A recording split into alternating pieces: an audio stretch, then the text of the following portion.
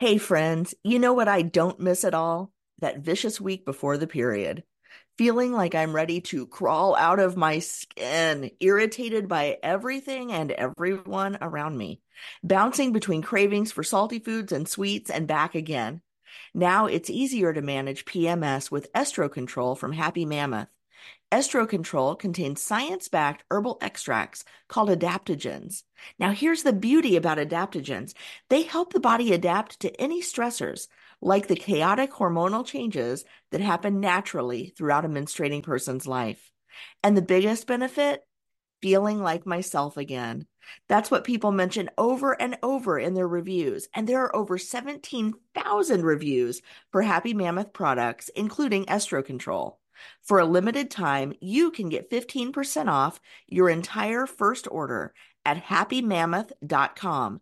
Just use the code CORP, CORP, at checkout. That's happymammoth.com and use the code CORP for 15% off today.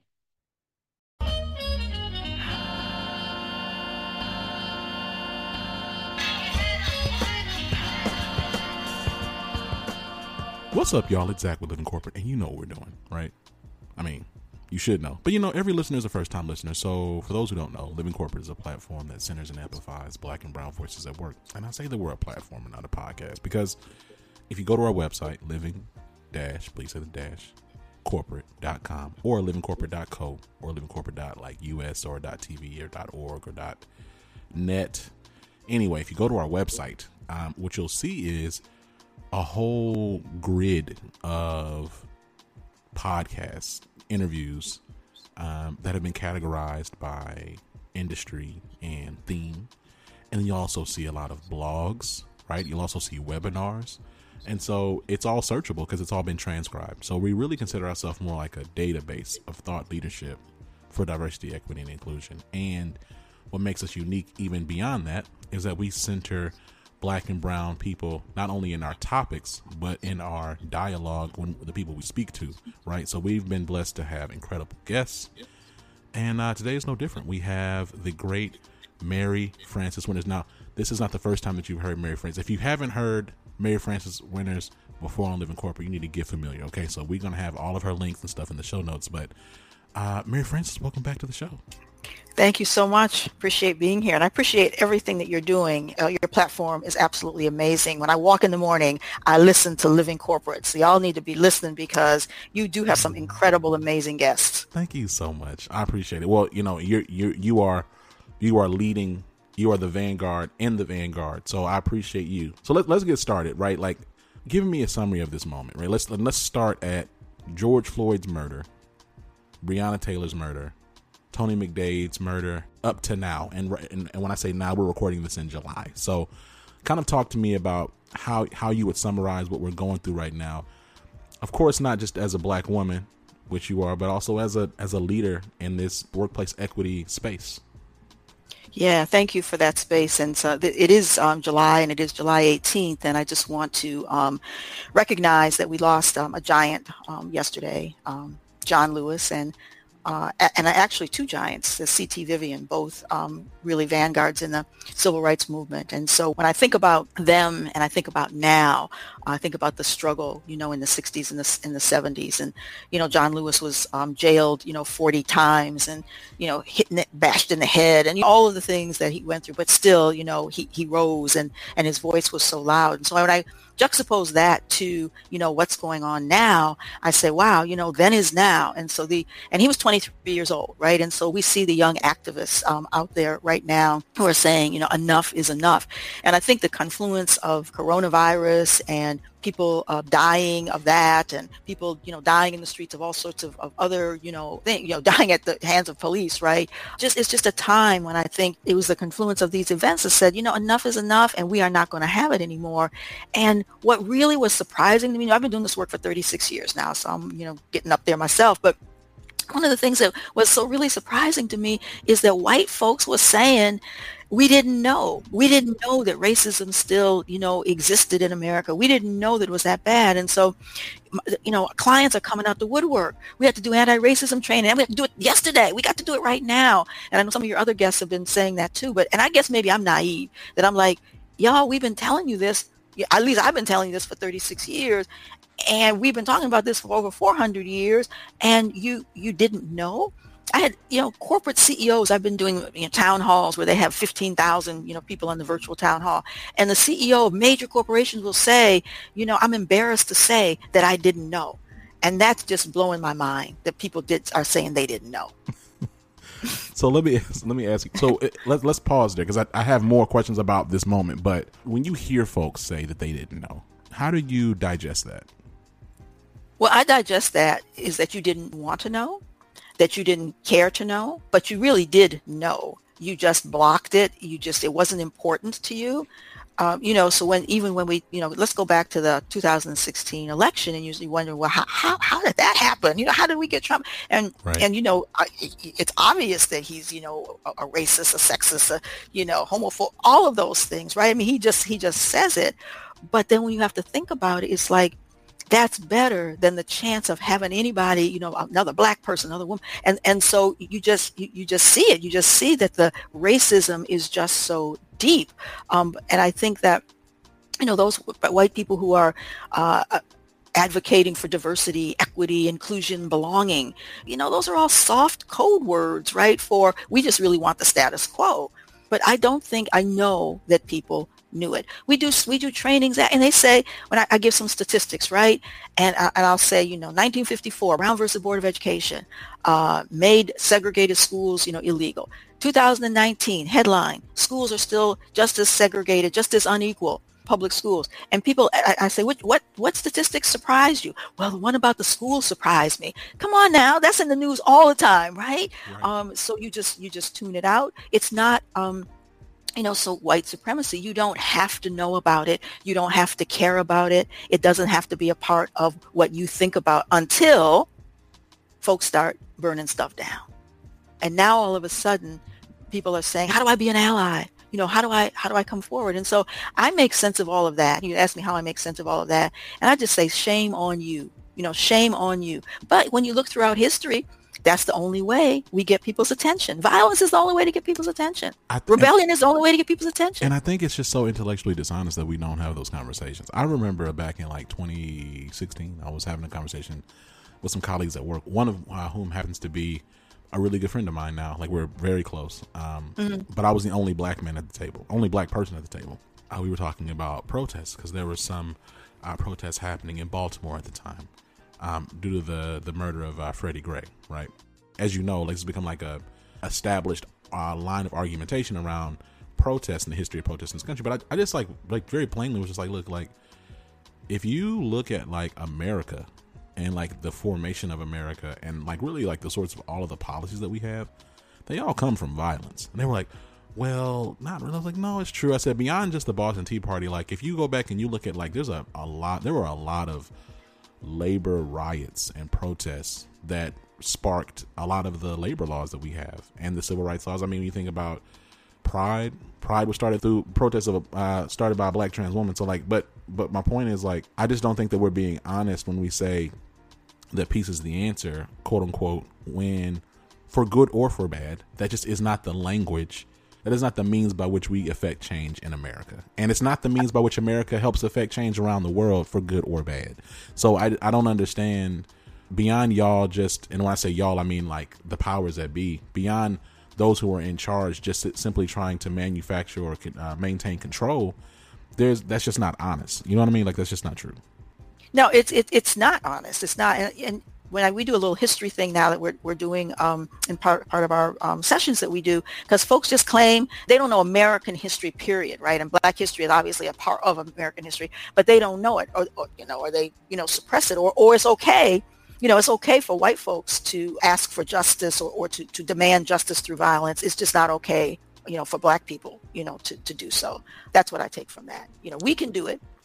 We saw it with the not wanting to wear masks and the storming of the Michigan State House, right? And they were all armed, right? And no police came at all, right? Nobody came. I was nobody came. You know what was wild about that is when I saw that picture, I literally was like, oh, is this some type of like art installation? Because I was like, there's no way. I couldn't wrap my mind around what I was looking at, because it was just like, it didn't make any sense. I said, first of all, y'all not wearing masks. Y'all got wild guns in there, and I can see y'all got clips, and y'all got, those are loaded guns. So what is this? You know what I mean? So to your point though, like I would like to talk about, how do you manage your own mental and emotional well-being during this time? First of all, we're in a time right now, we're surrounded by death, and specifically we're surrounded by predominantly black and brown death, but we're surrounded by everybody's dying. You got police killing people from every ethnic group, and which is insane. You have the coronavirus impacting the death count is, at this point in time, like the last number I saw was like 135,000 people. And you're seeing all of this in media and social media every single day. So like, you have that element of just as a person, as an American, and as a black woman. So there's that piece. But I'm also curious about the work that you do. Like, it seems as if this would be exhausting to manage. And I know that you've been doing it for 30 plus years, but I'm just curious about, what does it look like for you not to be burdened down with that? I have to be honest. It is truly a burden. I'm tired. I'm exhausted, and my book is coming out in September 15th, Black Fatigue: How Racism Erodes the Mind, Body, and Spirit. And I think that I've never felt Black fatigue more than I'm feeling it now. I'm feeling it because, in some ways I feel helpless, even though, we get accolades about, this was so helpful, thank you for helping me. So I'm feeling like, and I learned so much from millennials and from the Gen Zs who are saying, hey, we need to rest. Rest is a form of resistance, and it's not our job to teach white people. When I first heard that, and I wrote about that, and what really sparked me to write the book Black Fatigue were you all young folks who are saying, wait a minute, we got to have a different model. We're tired, we're exhausted, True. True. And I was like, what, with y'all 30 years old, how y'all be exhausted already, right? And they would look at me like, that side eye, like, wait a minute, we respect you now, you're older, but don't be telling me I'm not fatigued. You're right. Fatigued, because I know tired when I see tired, right. And so, so through a colleague, I talked to Andrew Young, and we asked him about fatigue. So when you all, in the 60s, did y'all have fatigue? And he said, no. He said, we didn't need, fatigue wasn't the word we used. He said, I used to get migraine headaches. And he said, Dr. King would tell me, you get on that plane, the headache will go away once you get on the plane. He said, so even though we were tired, James Baldwin talks about being tired, right?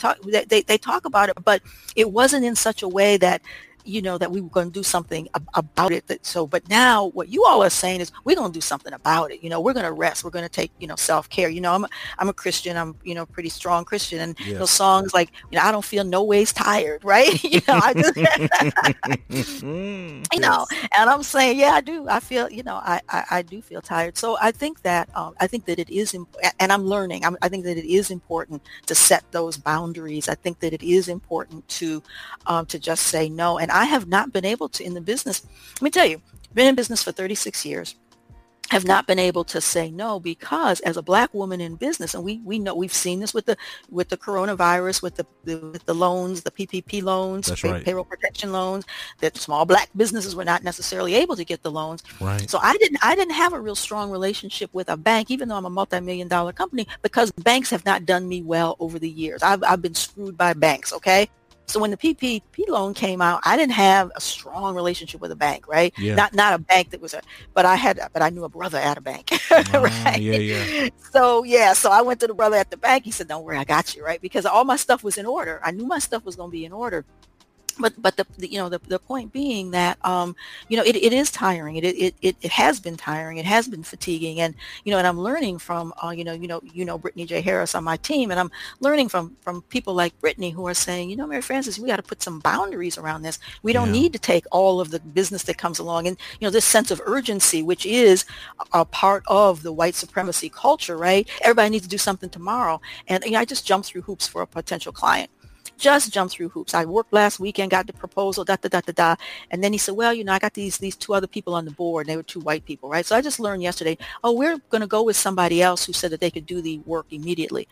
I said that we could do the work immediately. That's why we got the proposal into you. But anyway, it's the point is that I have to learn. So I have to learn to put boundaries on myself. And the reason that I've done this over the years is because when I left the corporate world some 36 years ago, they said that I heard through the grapevine, oh, let her go. She'll be back anyway. She's not going to make it. And so it's always been for me, I am not going to go groveling back to a corporate job because I couldn't make it on my own. So I think the drive, I think we do it to ourselves. We do it to ourselves because it's like, I got to make it. I can't fail. Right. I think that's right. It's taking its toll. In the book Black Fatigue, I talk about, racism literally makes us sick. And it does. It's interesting because I think about my own life, right? Like, so before I was like explicitly doing diversity, equity, inclusion, like through Living Corporate, and also in certain parts and elements of my job now as a consultant, I think about just how exhausting it is just to experience it, right? Like just to experience being marginalized, otherized, isolated, excluded, and like the impacts it has. Like, that's not me even speaking out against it. That's just me experiencing it. You know what I mean? And so then, like, to compound it by you trying to speak up to an audience that will treat you as hostile, or in certain instances, I believe gaslight you into thinking that this isn't real. It becomes a challenge. Let's continue to talk about Black Fatigue as it pertains to you showing up in spaces as a Black woman doing this work. Like, there's been like a collective pushback against this work in this space, right? So there's been some articles that have released about Dr. Robin DiAngelo. We've seen some stuff that come out about Howard Ross. Like, we're seeing like a pushback right now. Like, we're just the start of it, frankly, against this work in this season. And I'm curious to know, like, what does it look like for you to protect yourself as you do this work, and someone who continues to do this work? Yeah, and so I would say the pushback is already, because we had this really swift kind of, we need to do this work, right? We need to do anti-race, because corporations have not been doing racism work. Let's face it, they've been doing diversity work, which, puts everybody, in the bucket, and we've got to, and I've been told many, many, many, many times, let's not talk too much about race, Mary Frances. We can't make this too much about race. We've got to make this about, diversity is more than just about race. We're hearing that already. Clients are saying, they want us to come in and talk about race, and just got an email from a client and said, well, are you going to talk about the other isms? And I went back, I said, no, because you all asked us to talk about racism. And so there's never been a point in time in this work that I've been doing this work where race can have its own place. Race can have its own discussion. And why? As Dr. Robin DiAngelo says, white fragility, white people are uncomfortable. If I've heard uncomfortable, I've heard that word uncomfortable. If I had $100, maybe I wouldn't be a rich woman, but at least I would be wealthier than I am. If I had $100 for every time I've heard in the last 6 weeks, we are uncomfortable talking about race. So they were uncomfortable, been uncomfortable. And so when I come into a space as a Black woman, I have felt like that I have had to disarm people, make sure that they know that I'm going to talk about all of the other kinds of, isms and diversity. Make sure that they know that diversity is everybody and that white men are in the equation when we talk about diversity. So I'll say things like, if you have two people in the room and they're both white men, you still have diversity. That might be of a different age group. They might come from a different geography. Right. So making white people feel comfortable, this is what I feel that I have to do as a Black woman, because I have been accused of talking too much about race, even when I don't even talk about race. I did a generational session a few years ago, and some of the feedback was, she talked a lot about race. I looked back at the deck, Zach, ain't nothing about race at all. I didn't even go there. I didn't even go there to say, if you're a Black millennial, if you're a, Black baby boomer, or, I didn't even go there. But just my presence, just my existence, my presence as a Black person made them say that I talked about race. So as a Black woman doing this work, I have felt, and I'll be real honest with you, I've been jealous of people like Howard Ross, tall, white man. Mm-hmm. And I have been told, we went with Howard Ross because we think that our white leaders will hear the message from him better than they will hear the message from a Black woman. Mm. Yeah, many times. As a matter of fact, let me just tell you this story. Please. I had a call one day. I didn't know who this person was, picked up the phone. She said, you don't know who I am. And she said, but I've worked at 3 different companies in the diversity space. And she said, your company's name comes up all the time. And people talk very well about your work. And they talk about the fact that you're, leading edge, and that you push. And they also said, however, we can't hire the Winters Group because our leaders are not ready for a Black person, Black woman business to come in and give them this message. She said, I just wanted you to know this. She said, because I know that I want you to know that your work is really not in vain. However, you're not getting hired. That's why if you want to know why you're not getting the proposals, not getting selected, that's why you're not getting selected. That probably about 10 years ago. It's really interesting how that then shapes like these individual actions. They tie into then like greater, larger systemic problems, because so then you don't get picked up for work. So so then you got to think about like the consequence of that. So you put your name out there, your thought leadership out there, you're clearly established in this space. You don't get picked up for work, you're not getting hired. So then you don't get certain logos attached to the Winters Group. So then over time, even though again, the Winters Group is of course extremely respected, there are certain logos that the Winters Group doesn't have, and then people then question the very competence or authenticity of the Winters Group because, well, they didn't go to so and so, they didn't get this work, and it's like it kind of feeds into itself, right? Like you end up right. And so that's frustrating. And here's the other thing. The other thing that happens with it is so, I want to be able to pay people what they're worth, right? And so if I'm not getting the contracts or feeling that, okay, I've got to lowball this in order to get in, right?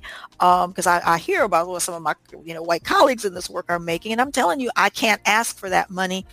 And it's still, even today, with what's going on, everybody's scrambling to try to get the business, which they still come back and say, well, can you give us a discount? We don't have that in our budget. And I'm wondering, do they ask for that same kind of thing with some of my other, colleagues? Maybe they do. I don't know. But the point being is that it has this ripple effect, so no, we don't have the big we are getting the big logos now. So we do, we're working with some of we're working with the big ones, but it took 30 some years to get there. Right. And it took, the books, we can't talk about that at work. And, this new book I have coming out next week, Inclusive Conversations. And so that gives you some cachet. Oh, she's written a book. Oh, right. So it impacts, how I'm able to compensate. And so who I can, I attract people who have a passion for this work. Right. But am I able to pay and compensate at the level if we're not, so we're getting there. I mean, so I don't want this to be a whole complaint kind of a thing, but I just want the listeners to understand how the system works, and that, and we know this, that we're asked more often to do stuff for free. And let me tell you that for years, I did it to get the exposure.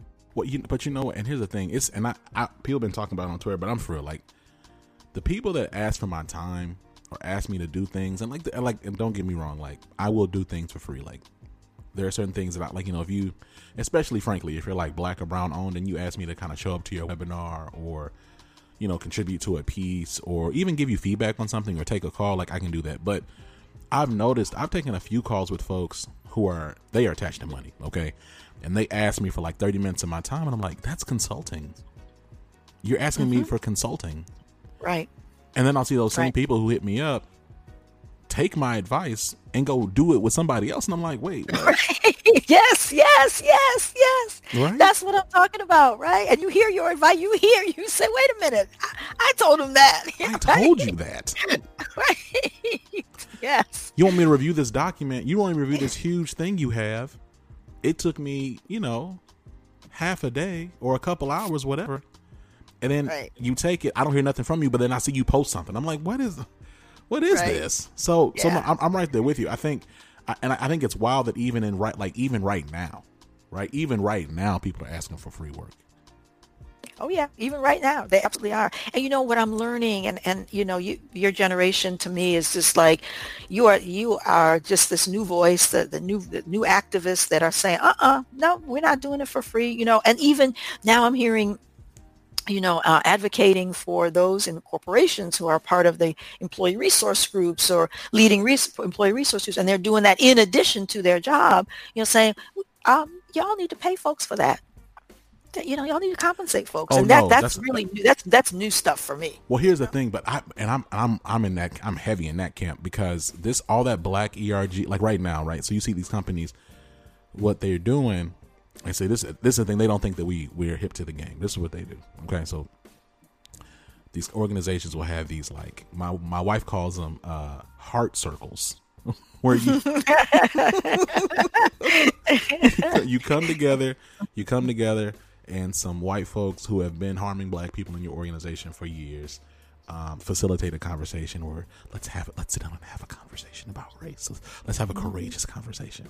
So then these black people come up and they start crying and sharing all the ways that they've been hurt and harmed.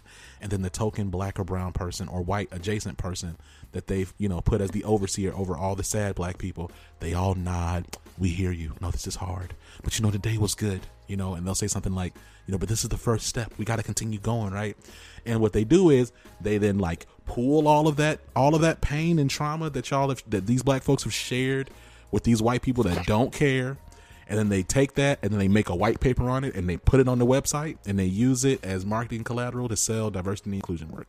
That's what they do, right? Absolutely. And then the other thing that they do, the other thing that they do is they'll take these employee resource groups, and they will set up these employee resource groups as beacons of collective, sameness. Whatever the relative sameness is. But really what they're really trying to do, now my old pastor would say they really trying to de-niggify niggas, but I'm not going to say that. I'm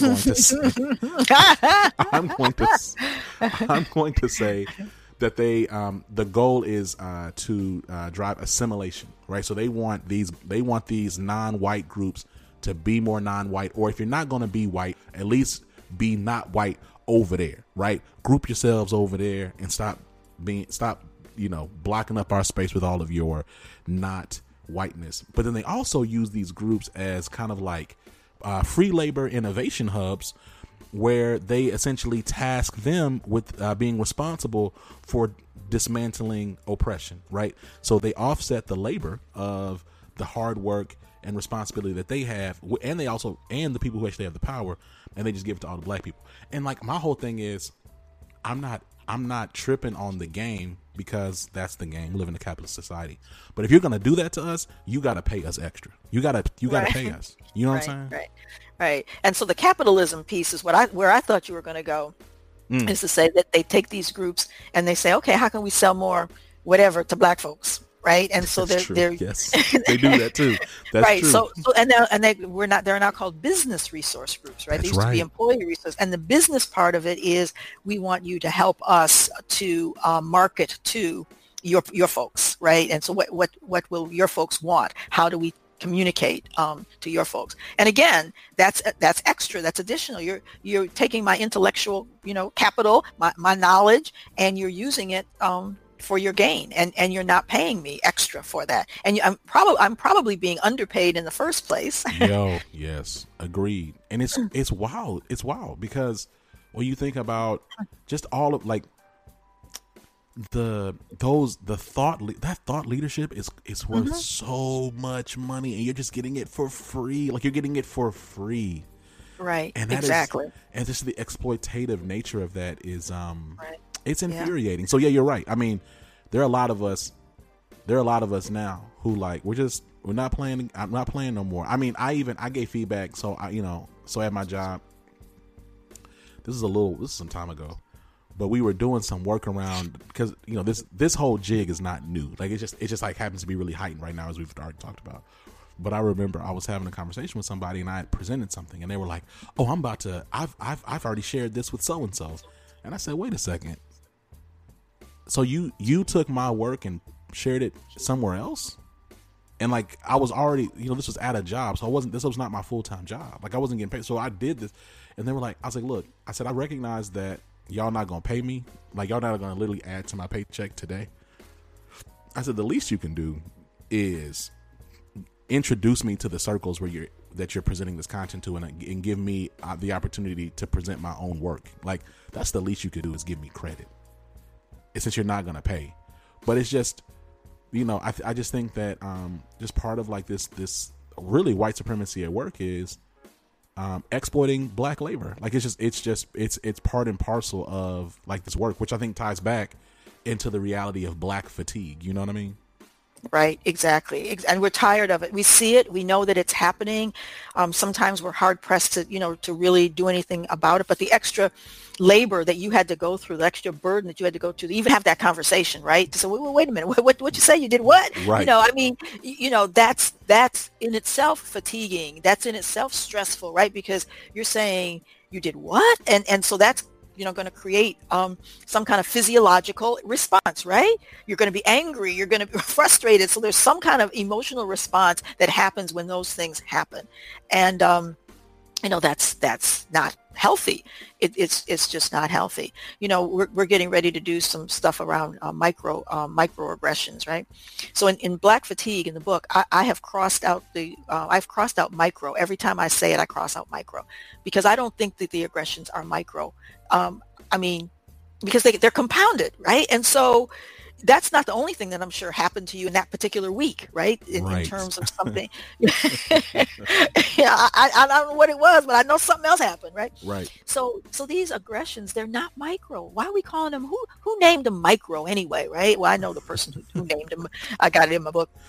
But the point is that why are we calling these things micro? They're not micro. They're macro. I mean, because they are fatiguing us. They are impacting our health. The scientists who are now saying that it's racism that creates poor health outcomes, not race, but racism. The continued exposure to racism gets into our cellular system, something called epigenetics. I'm not a scientist, so I'm not going to go far into this, but it gets passed down from generation to generation. So the stress that happens gets into our cellular system, and it causes all sorts of maladies, and then it gets passed down generation, to generation. And that's about racism. That's about all of the things, we have to be fearful. Robin DiAngelo talks about white fragility. I want to talk about Black fragility. I think Black folk are the ones who are fragile. Come on now. Yeah. Well, we're the ones who, you don't know if your loved one's going to come home, right? You don't know if you can go to this place and be safe, right? Yeah. And so the vulnerability of Black people in space. I mean, we heard, what was it a couple of weeks ago? Where was it? Was it in Indiana? This man was almost lynched. He was in the park. I'm almost lynched. I'm just like, my God, like that was awful. I just think about that. Like that is wild. So I'm over here just scrolling on Twitter, minding my own business. I'm holding my daughter Emery in my arms, and I just happened to come upon this Black man being accosted by a bunch of white people trying to get lynched in the woods. Like, how is that possible in 2020? He's going to the lake with friends and white friends, right? And white friends. I just, right. But no, but you're 100% right. So we're fragile, right? We are fragile. I do think, and so here's the thing. I think it's become really popular. And I'm not saying all the takes are unwarranted. I think it's like just highly relevant content, and we live in content creation is king or queen. So, a lot of these pieces about Robin DiAngelo, I don't think are really fair. But I do think there's little bits and pieces of things. I'm like, okay, I respect that, right? So like one thing about that language, fragility, is that, and I think Brittany Harris talked about that. So she just talked about that was right. Like the language itself kind of hints to there being some type of inherent gentleness, or like we need to handle it with care. But it's like the reality is right. Black and brown people have been crushed and broken and broken and broken and broken and broken and broken over and over in this country. Like the fact that we're still alive right. is a miracle, right? Right. And so when I think about that, when I think about fragile, I think about something again that's been broken and pieced back together. And so, and I'm not saying that we're a broken people. Don't get me wrong. No. Because we are a strong, resilient people. But that survivorship that we've had, that to continue on and to thrive in a lot of different areas, that's come at a collective cost. Exactly. And I don't think that we talk about that enough. I mean, like I'll give a personal example. So like, when I was 14, my dad and I were pulled over by the police. We were pulled over by the police, and guns were put up. I had a gun put to my head. Of course, it was loaded, cocked, everything, right? And guns put to my dad's head in front of our home in a very white suburban neighborhood. And, you know, I never went to counseling. I never went to counseling for that until earlier this year in January, because some other things happened, just some like other racialized traumas that I experienced, and had that conversation. And I realized, you know, since I was 14, every time, it doesn't matter what the context is, that I see a policeman, I tense up. And think about like that. Like, so there's policemen everywhere. Like, I had a project where there was a policeman at the front of in the lobby in front of I had to see them every single time I saw them, I got scared.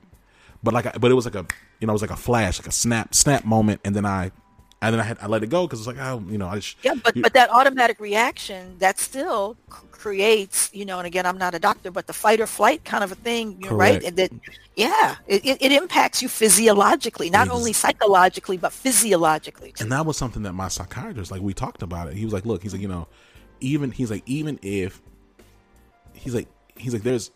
your body is still responding to things, even if you don't acknowledge it. So you not acknowledge, exactly, you know, like, you not acknowledging something doesn't change the fact that your body has a physiological response. So like when you say, oh, I can't really sleep, or I'm having panic attacks, you start just asking me all these questions. I'm like, well, dang, wait a second. I guess I didn't really think.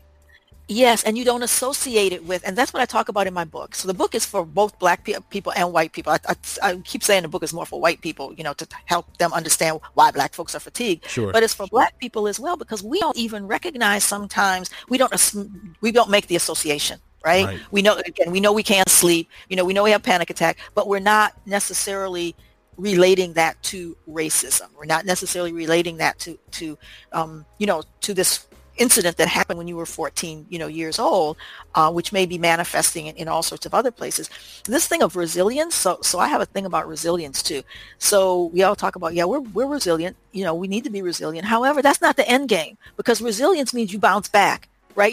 So the resilience doesn't mean that we're fixing the system. Doesn't mean that we're fixing what caused you need to be resilient in the first place. And so I reject resilience as the end game. Just be resilient. Just bounce back. Just get over, because it's basically saying you need to get over it, right? Right. It's not going to change, and you need to figure out a way to deal with it. So all of those folks who are talking about, you know, healing and doing all of those, you know, self-care, believe me, I believe in it. So don't get me wrong. I believe that we have to do that. We have to do that to survive and to thrive. However, I have a sense that a lot of the white folks in power, you know, and because they're promoting this resilience thing in the corporate world now, is that it's all about resilience. It's all about bouncing back. You're addressing the symptoms when you do resilience. You are not addressing the root of the problem. 100%. And I think, you know, in irrespective, so, you know, white supremacy can be practiced by anybody, just like you can internalize and practice white supremacy. You can internalize and practice patriarchy.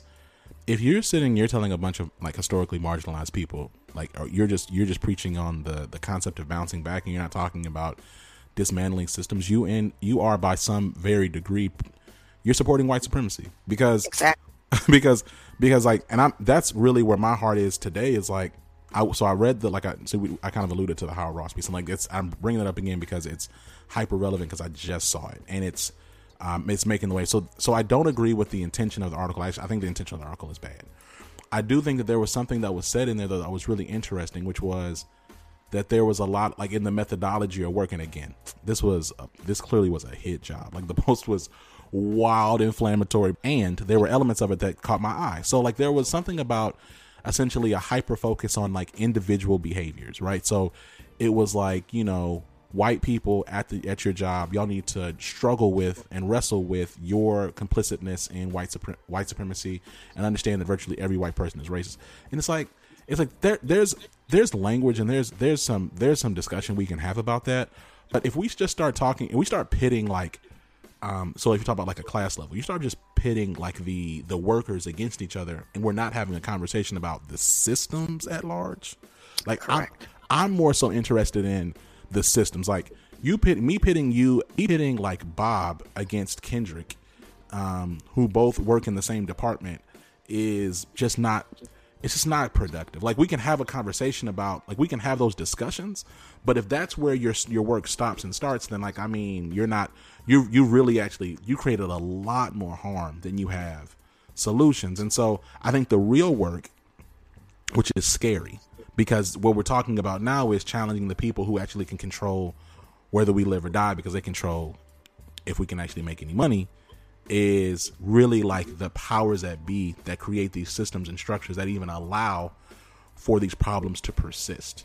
And so, like, that's what I'm really interested in, Mary Frances, like, in this next phase of work, is like getting out of still having the conversation where we need to, but really looking at like ecosystems. You know what I mean?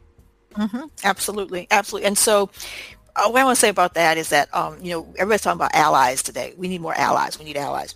So allies are not necessarily in a position of power to change systems. Allies can be helpful at the interpersonal level, right? They can speak up, unless an ally is also what I call a power broker. And so I'm calling for power brokers, right? Those people who are in power. If you look up what power broker means, it means somebody who can influence systems and can influence change, right? Mm-hmm. So allies oftentimes in the corporate world are individual contributors who are just saying, hey, I really want to be an ally. What can I do to be an ally?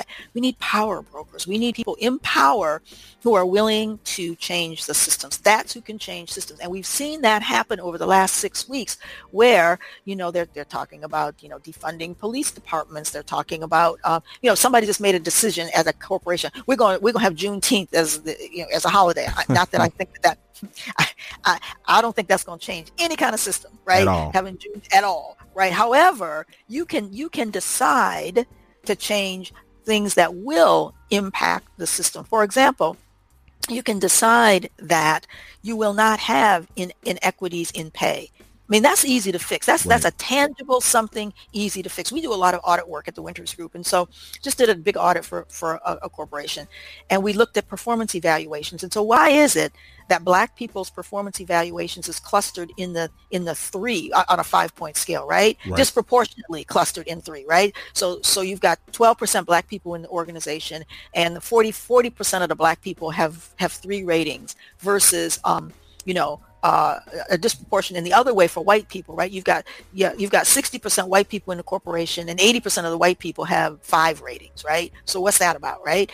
So, is it that Black people are inherently less likely to perform well, right? We know that that's not true. So interrogating the system and the data to look at, so why in 36 years is it that there aren't Black people in leadership roles? In 1984, there was a headline in the Wall Street Journal that said, executive suite elusive for Black people. 7 months ago, December 2019, a study was done, and the exact same headline, right? I mean, those are things that are tangible and can be fixed in the system if you want to fix them. People have power in corporations. The CEO has power, and we're seeing how power is abused in the government, right? Presidents have power.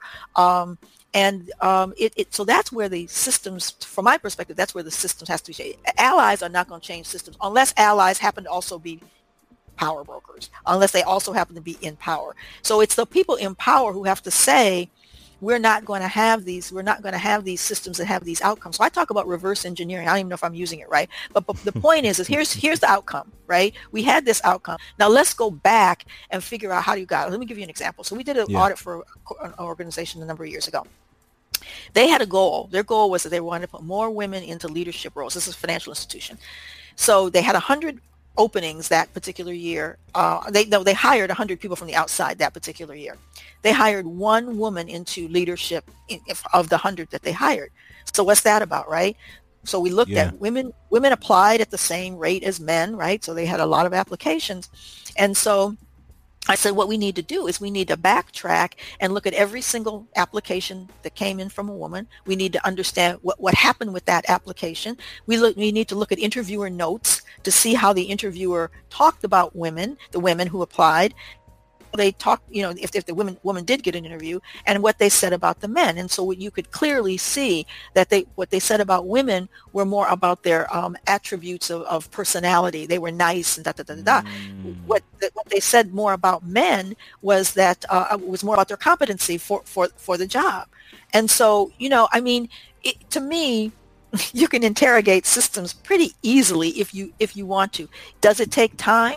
Yes, it takes time. So now you got to go back and then you got to look at who are the people who interviewed these women, right? Right. And why did they say this about these women who when you look at their resume, they've got the same credentials as the man. You told us that you had a goal of putting more women into leadership. Right, we didn't tell right. you that was your goal. You said it was your goal. Right. And then you didn't reach the goal, and now you go sit back and everybody sit back, oh, we didn't reach the goal. To me, this is ludicrous. If you want to change systems, you can. It's not hard to change systems. You just have to have the will, because you have the skill. I mean, you look at your data and you interrogate that data, and then you make those changes. You're just saying that's not going to happen in this system anymore. We're not going to have this disproportionality in this system anymore. Right? You say it, declare it, and you do it. And anyway, I'll stop. No, don't stop. No, because I know I just get I get frustrated because when organizations want to change a manufacturing system, as an example, right? When they want to say, oh, this system is obsolete or this system is not effective anymore, they know what to do to change the operating system, right? They know what to do. They know how to do that. But why don't they know how to change racist systems, white supremacy systems? And going back to what we talked about at the very beginning of this conversation, is they don't want to. Right. They don't have the incentive to do so. Why would you want to give up power and privilege? We talk about, giving classes and having classes on power and privilege. When we tell people that they have power and privilege, if I was a white person, I'd be sitting there saying, oh, okay, that's cool. Right. Right. I'm really thankful that you were able to come on Living Corporate today. I mean, you've dropped a lot of gems, but I want to give you at least space to just do any parting words or shout outs you have before we go. All right. Thank you. I appreciate you having me on. Thank you so much. I've always enjoyed the conversations with you, but just want to invite folks to check out my new book, Inclusive Conversations, Fostering Equity, Empathy, and Belonging Across Difference. I talk about power a lot in that book and how power dynamics get in the way of having equitable conversations. And you're not having inclusive conversations if they're not equitable. And then I invite you to check out, both of these books are ready for pre-order on Amazon or wherever you buy your books. Black Fatigue, How Racism Erodes the Mind, Body, and Spirit. And with that one, I say, I want Black folks to read it, but I also want you, when white folks ask you to be their teacher, I want you to say, hey, here's a great book that can support you. I can't do it, but this book will give you some gems about why Black people are fatigued and what you can do to support being an anti-racist, what you can do to support being a power broker, being an ally. I love it. Y'all. This has been Zach with Living Corporate. You know what we do. Every single week we have this content. Now look, again, every listener is a first-time listener. So you know that we have 3 episodes a week, right? So we have on Tuesdays, we have like these longer form, real talk conversations. On Thursdays, we have Tristan's Tips. That's like our professional coach, Tristan Layfield, does like 2-minute blurbs, really poignant, topical, relevant career tips for you. And then on Saturday, we switch it up and we either have the Link Up with Letitia or we have See It to Be with Amy C. Waniger. Link Up with Letitia is like a longer form career advice episode. You're talking about maybe like 15 minutes, so mid form, right? It's like not that long. And then Amy C. Waniger, See It to Be, it is like a real technical deep dive into some Black or brown professionals' job and how they do their job and how they exist in their job, considering all of their identity, right? So really cool content. I'm very proud of this team. Thank you so much. Thank you to Mary Frances Winter. Shout out to the Winners Group. Make sure you check out all the links in the show notes. The pre-orders for those books are going to be in there. Make sure you check them out. If you are an organization that, and frankly, all of y'all needed help when it comes to making your workplaces more equitable, the Winners Group is the space for y'all. So make sure you check out the content in the show notes. We got bit.lys on the links so we can track to see when y'all clicking. So I'm going to be looking at y'all. I'm looking at you because I know you're listening to this right now. You're driving in your fancy car, right? Or you're taking a walk in the middle of the daytime while your team is working really hard and you're trying to listen to something real quick on the low. Listen here. I know you listen to this. Make sure you check out the links, okay? Check it out. Till next time, y'all. This has been Zach. You've been listening to Mary Frances Winter, CEO, founder of the Winners Group. Peace.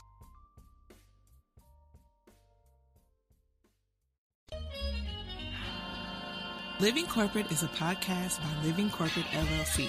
Our logo was designed by David Dawkins. Our theme music was produced by Ken Brown. Additional music production by Antoine Franklin for Musical Elevation. Post-production is handled by Jeremy Jackson. Got a topic suggestion? Email us at livingcorporatepodcast@gmail.com. You can find us online on Twitter, Facebook, Instagram, and living-corporate.com. Thanks for listening. Stay tuned.